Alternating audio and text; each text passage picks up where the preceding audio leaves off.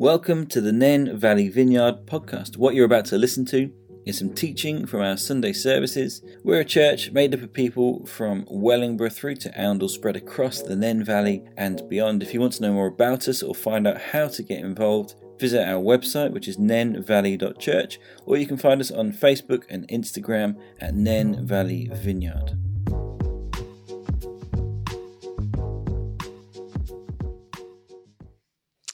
Okay, thanks, Tom. So as Tom said, you might not have spoken to me before, but I'm Maddie, and this morning I'm continuing our series called Come Holy Spirit, and the title for today is The Spirit of Transformation. So if you've been around Vineyard churches for a while, you may be familiar with the short prayer, Come Holy Spirit, but what do we really mean when saying this? Who is the Holy Spirit?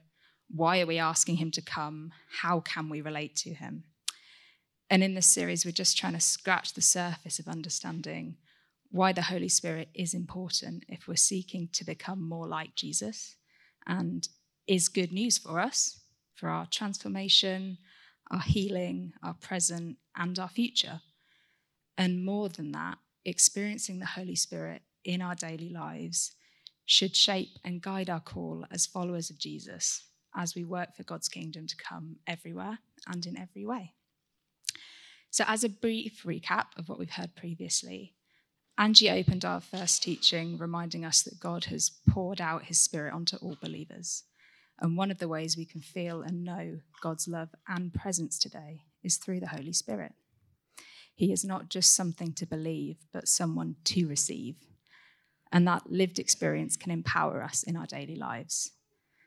Last week, Tom underlined for us that the Holy Spirit is God's plan A, not a substitute Jesus. And the Holy Spirit leads us where God is calling. Sometimes this could be to places we aren't comfortable or don't want to go, or even to remain exactly where we are. Jesus himself was empowered by the Holy Spirit to preach the kingdom and demonstrate the kingdom practically. And we're invited to access that same power.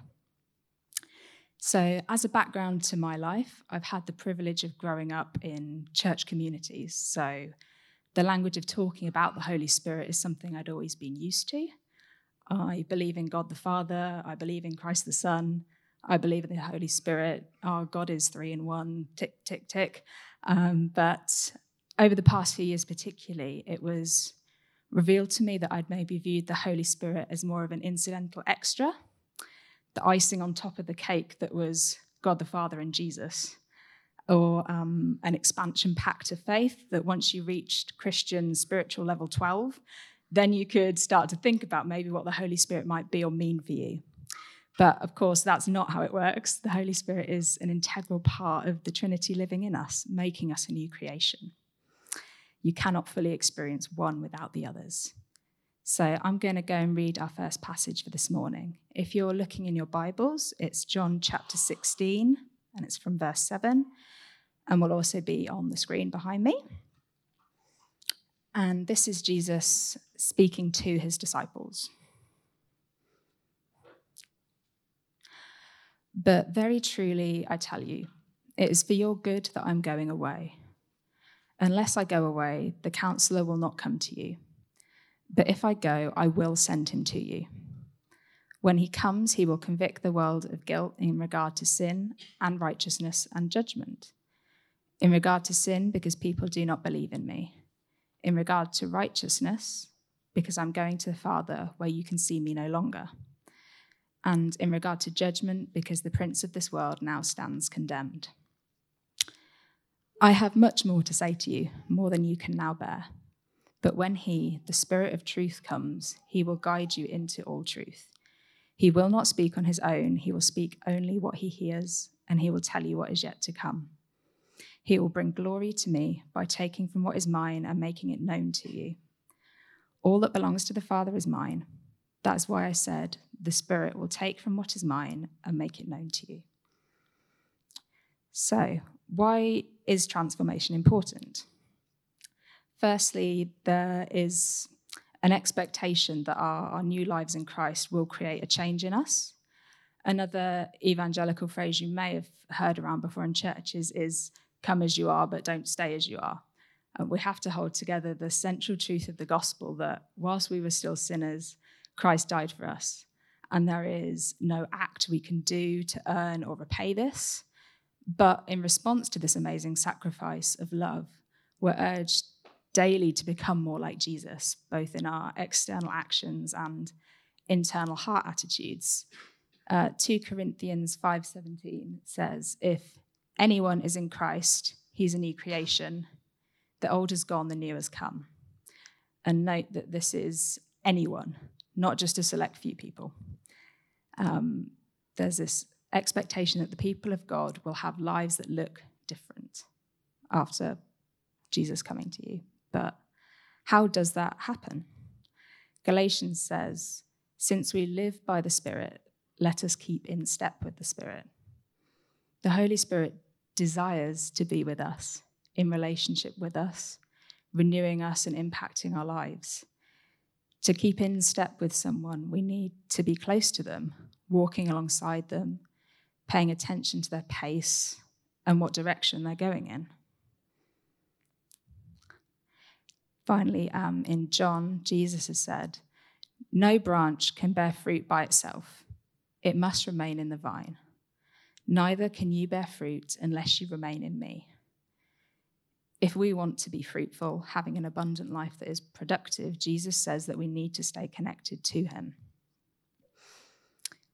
At university, some of the most frustrating or disappointing interactions that I had when talking to non-Christians was meeting people who didn't have an issue with the idea of God, with Jesus' divine claims, or even that they were sinful and needed a solution to that.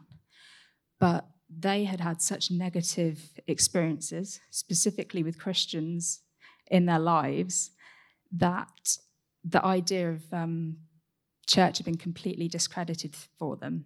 These were people who were either bearing no fruit or maybe worse, bad fruit. And honestly, I struggled to give them what I felt was a meaningful response to that. That the unresolved sins or lack of Holy Spirit transformation in the lives of those individuals had hugely impacted their ability to live out their faith as credible ambassadors for Jesus. They weren't bringing salt or light to those around them, and people had noted that about them. Just in the same way that our Servant Sundays are meant to be a platform without any secret agendas to show love to our community and make room to have those conversations where we can give a reason for the hope that we have. If we as individuals are purposing just inch by inch, increment by increment to have lives which are shaped and guided by the Holy Spirit and the transformation he wants to bring, I'm really convinced that this can lay a hugely important foundation for sharing our faith before we even open our mouths. As a disclaimer for anything I'm about to say next, I'm very conscious that each of us will have had a completely unique experience of the Holy Spirit in our lives. We will hear from and respond to God in a myriad of different ways. So this isn't meant to be a one-size-fits-all template. In the New Testament alone, there's a hugely diverse vocabulary of interactions with the Holy Spirit that people have had, which personally I don't think can only be attributed to different translations or writing styles. So some of those include that you can be baptized with the Spirit, you could be given the Spirit, you can be clothed with the Spirit can come upon people, the Spirit can fall upon people, the Spirit can be poured out upon people. You could be filled with the Spirit, filled by the Spirit, be full of the Holy Spirit, and receive the Spirit. But that being said, how does or could the Holy Spirit transform us? Intentional spiritual formation, which is a fancy word for us sort of actively rather than just passively trying to develop it and grow, is often a combination of teaching to kind of develop our knowledge, developing spiritual practices to bring us closer to God and his heart for us, and actually just being part of a community to encourage and be accountable to one another. But the Holy Spirit needs to be at the center of these, with us connecting to him as a source of power, enabling these areas to actually do something in our hearts and lives and not just be for show or as a feel-good exercise to gain some sort of short-term spiritual buzz. The author Jerry Bridges, in his book Respectable Sins, talks about the idea of dependent responsibility. He said, "We are responsible before God to obey his word, to put to death the sins in our lives. At the same time, we do not have the ability within ourselves to carry this out. We are totally dependent upon the enabling power of the Holy Spirit." In a society which is full of mantras teaching self-sufficiency and to rely on ourselves, like, if you can dream it, you can do it, just believe in yourself, I am the captain of my soul, it is completely countercultural to accept and assert our reliance on God. But this is what we are called to do. It's not weakness, and it is modeled to us first by Jesus. His kingdom ministry was catalyzed by the Spirit of the Lord being upon him, and then he started to preach and demonstrate the kingdom. Thinking about a process of transformation, again, unfortunately, this isn't a how-to guide or a tick list with suggesting timings for each section, but this was kind of what came to me as I was looking into it.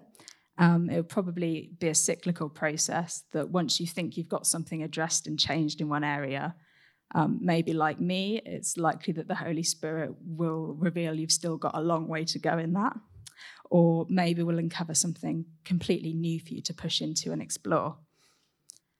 So those areas were convicts us, works through our consciences, corrects us with his word, empowers us to change, and refines us. That is to say, bringing things into our lives to stretch and grow us spiritually. Okay, firstly, let's think a little bit about conviction, as certainly in English, that word is particularly loaded towards guilt and the notion of being punished for doing something bad. I'll return to the passage in John with a few expansions. So because I'm a bit of a linguist, I find this very interesting, and you might not, but that's okay. My paper Bible is the 1984 NIV edition, but I believe if you now bought an anglicised version with updates from 2011 onwards, it would read like this. "But very truly I tell you, it is for your good that I'm going away. Unless I go away, the advocate will not come to you. But if I go, I will send him to you. When he comes, he will prove the world to be in the wrong about sin and righteousness and judgment. About sin, because people do not believe in me. About righteousness, because I'm going to the Father, where you can see me no longer. And about judgment, because the prince of this world now stands condemned." Convict has shifted to prove to be in the wrong. So the original Greek translated word elenko can mean to prove guilty, but can also mean to cross-examine as a witness, to expose the facts about something, or to convince someone of the truth. And similarly, counselor, which is also helper in some other Bible translations, is now translated as advocate. And those things between them give us a much clearer image of the Holy Spirit, not just being someone trying to help us out or give us some advice, but of a legal representative in the courtroom, an advocate actively working and intervening on our behalf. The Holy Spirit reveals the truth about Jesus to those who haven't believed. The Holy Spirit refuted the declaration by the Pharisees that Jesus was an unrighteous blasphemer, deserving a shameful death on the cross, only for Jesus to then be affirmed as righteous by God the Father through his resurrection, to whom he's now going. And he'll expose the fact that the prince of this world, the devil, has ultimately lost.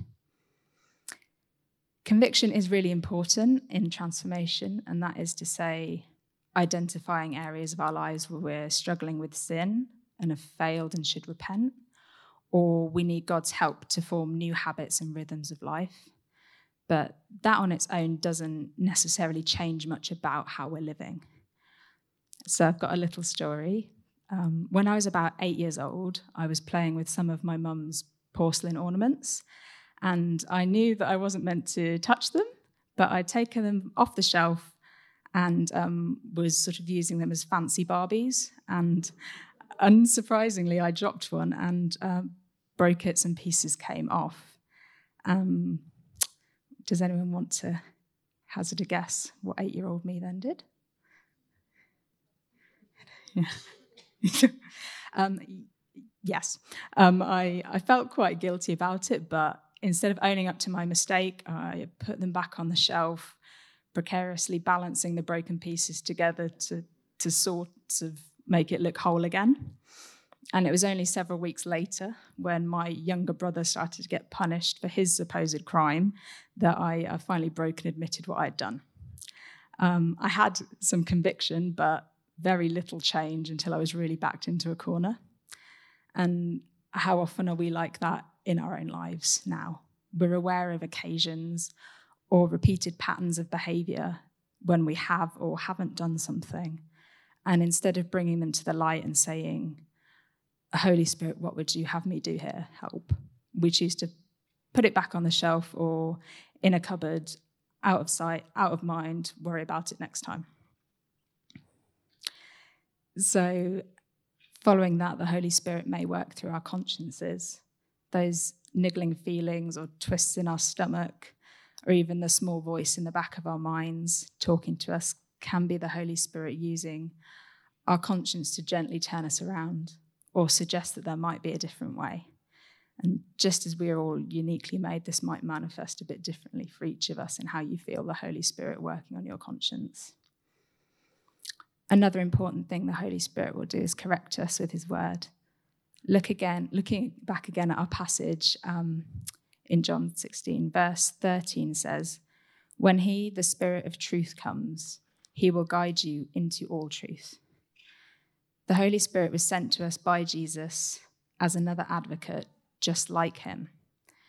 The foundation of his character is truth, so we can be confident that the changes he wants to bring into our lives are good, and he will reveal God's word to us through what's written in the Bible. Although it can do this, God's word correcting us doesn't have to revolve around only telling us off. Scripture's full of amazing verses of encouragement, affirmation, reminding us of our new status and life in Jesus. It could be challenging us to pursue and use talents we've been gifted with, or to discover new ones, to find joy in difficult circumstances, taking proper Sabbath rest, to feel confident enough to witness, to welcome in new people and practice hospitality. The list is really limitless. Being filled with the Holy Spirit, which we've mentioned, is an ongoing exercise. A little bit like filling up our cars with fuel. We can still be more or less full on any given day. And we have an active role in how we allow ourselves to be filled and influenced by the Spirit. And thankfully, we don't have to queue outside Asda or BP for extended periods to be able to access him. In Ephesians chapter 5, verse 8, Paul writes, "Do not get drunk on wine. Instead, be filled with the Spirit." And the contrast he makes here is not that we should get drunk on the Holy Spirit instead of alcohol, but to seek and embrace a different kind of influence over us. Being filled with the Holy Spirit will allow our thinking abilities to be repaired instead of impaired, and we can make wise and hopefully God-honoring decisions. Just as very close friends and spouses can influence our decision-making, often without us having to ask for their input, so should the Holy Spirit. And how amazing must it be to have that close relationship and be able to say to yourself in a situation, yes, I'm pretty sure the Holy Spirit wants me to be doing this, or become a second nature to look to him in that for empowerment. And lastly, refining, which is bringing circumstances into our lives that might stretch and grow us. Just like physical muscles, our spiritual muscles need training as well. And only doing what's easy or comfortable may maintain what is there, but rarely produces anything new. just in the same way that we might pray for more opportunities to witness to people, and suddenly they seem to be coming along from all places. If we've thought about areas where we want the Holy Spirit to be bringing about change in us, if we're prone to anger, we may find ourselves in more circumstances that trigger our anger. If we tend to become judgmental towards others, we'll probably have plenty of occasions to be judgmental or not. If we easily become anxious, there'll be ample opportunity to bring that to God and deal with that anxiety. I do think that even the idea of being transformed can feel at times a bit vague or distant, especially when comparing our lives to amazing experiences and totally reformed lives of writers like Paul or some of the tax collectors who encountered Jesus. However, Tim Mackey, who's part of the Bible Project organization, helpfully, for me at least, described the book of Acts as a greatest hits of the Holy Spirit, pointing out that the book recorded the early church growing in multiple places over an extended period of years. So whilst we live in the kingdom of the now and the not yet, we can absolutely see amazing miracles and breakthroughs, but that cannot be our yardstick of how we judge the Holy Spirit's work in our daily lives. And keeping in step with the Spirit as he leads and changes us may not always be a dramatic transformation experience, but it is important. We need to believe that as we seek transformation in our lives, for ourselves, our families, our communities, and God's kingdom, we're not alone in that. He is at work in us, and we will see progress as we walk by that Spirit of truth. So if you are able to, I'd invite you all to stand if you can. And we'll just come humbly together and wait on the Holy Spirit, wherever you might be along this transformation journey. Perhaps you've not thought much before about the Holy Spirit being able or desiring to bring transformation into your life and have no idea where to start. Maybe you felt convicted about something in your life that needs changing. Your conscience has been pricked a few times, but you haven't yet done anything about it. You may already be aware of a part of your life that the Holy Spirit wants to break into, and now is a great time to pray and call his presence into that. Or you might feel stuck in a period of stretching and refining and can't see an end to it and are just saying, God, what is this for? So into all of those things and everything in between, we just pray together, come Holy Spirit. Well, thanks so much for listening to this teaching from Nen Valley Vineyard. We pray it blesses you and produces good fruit in you. If we can connect to you or help you engage with our community, we'd love to hear from you. You can contact us via our website, which is nenvalley.church.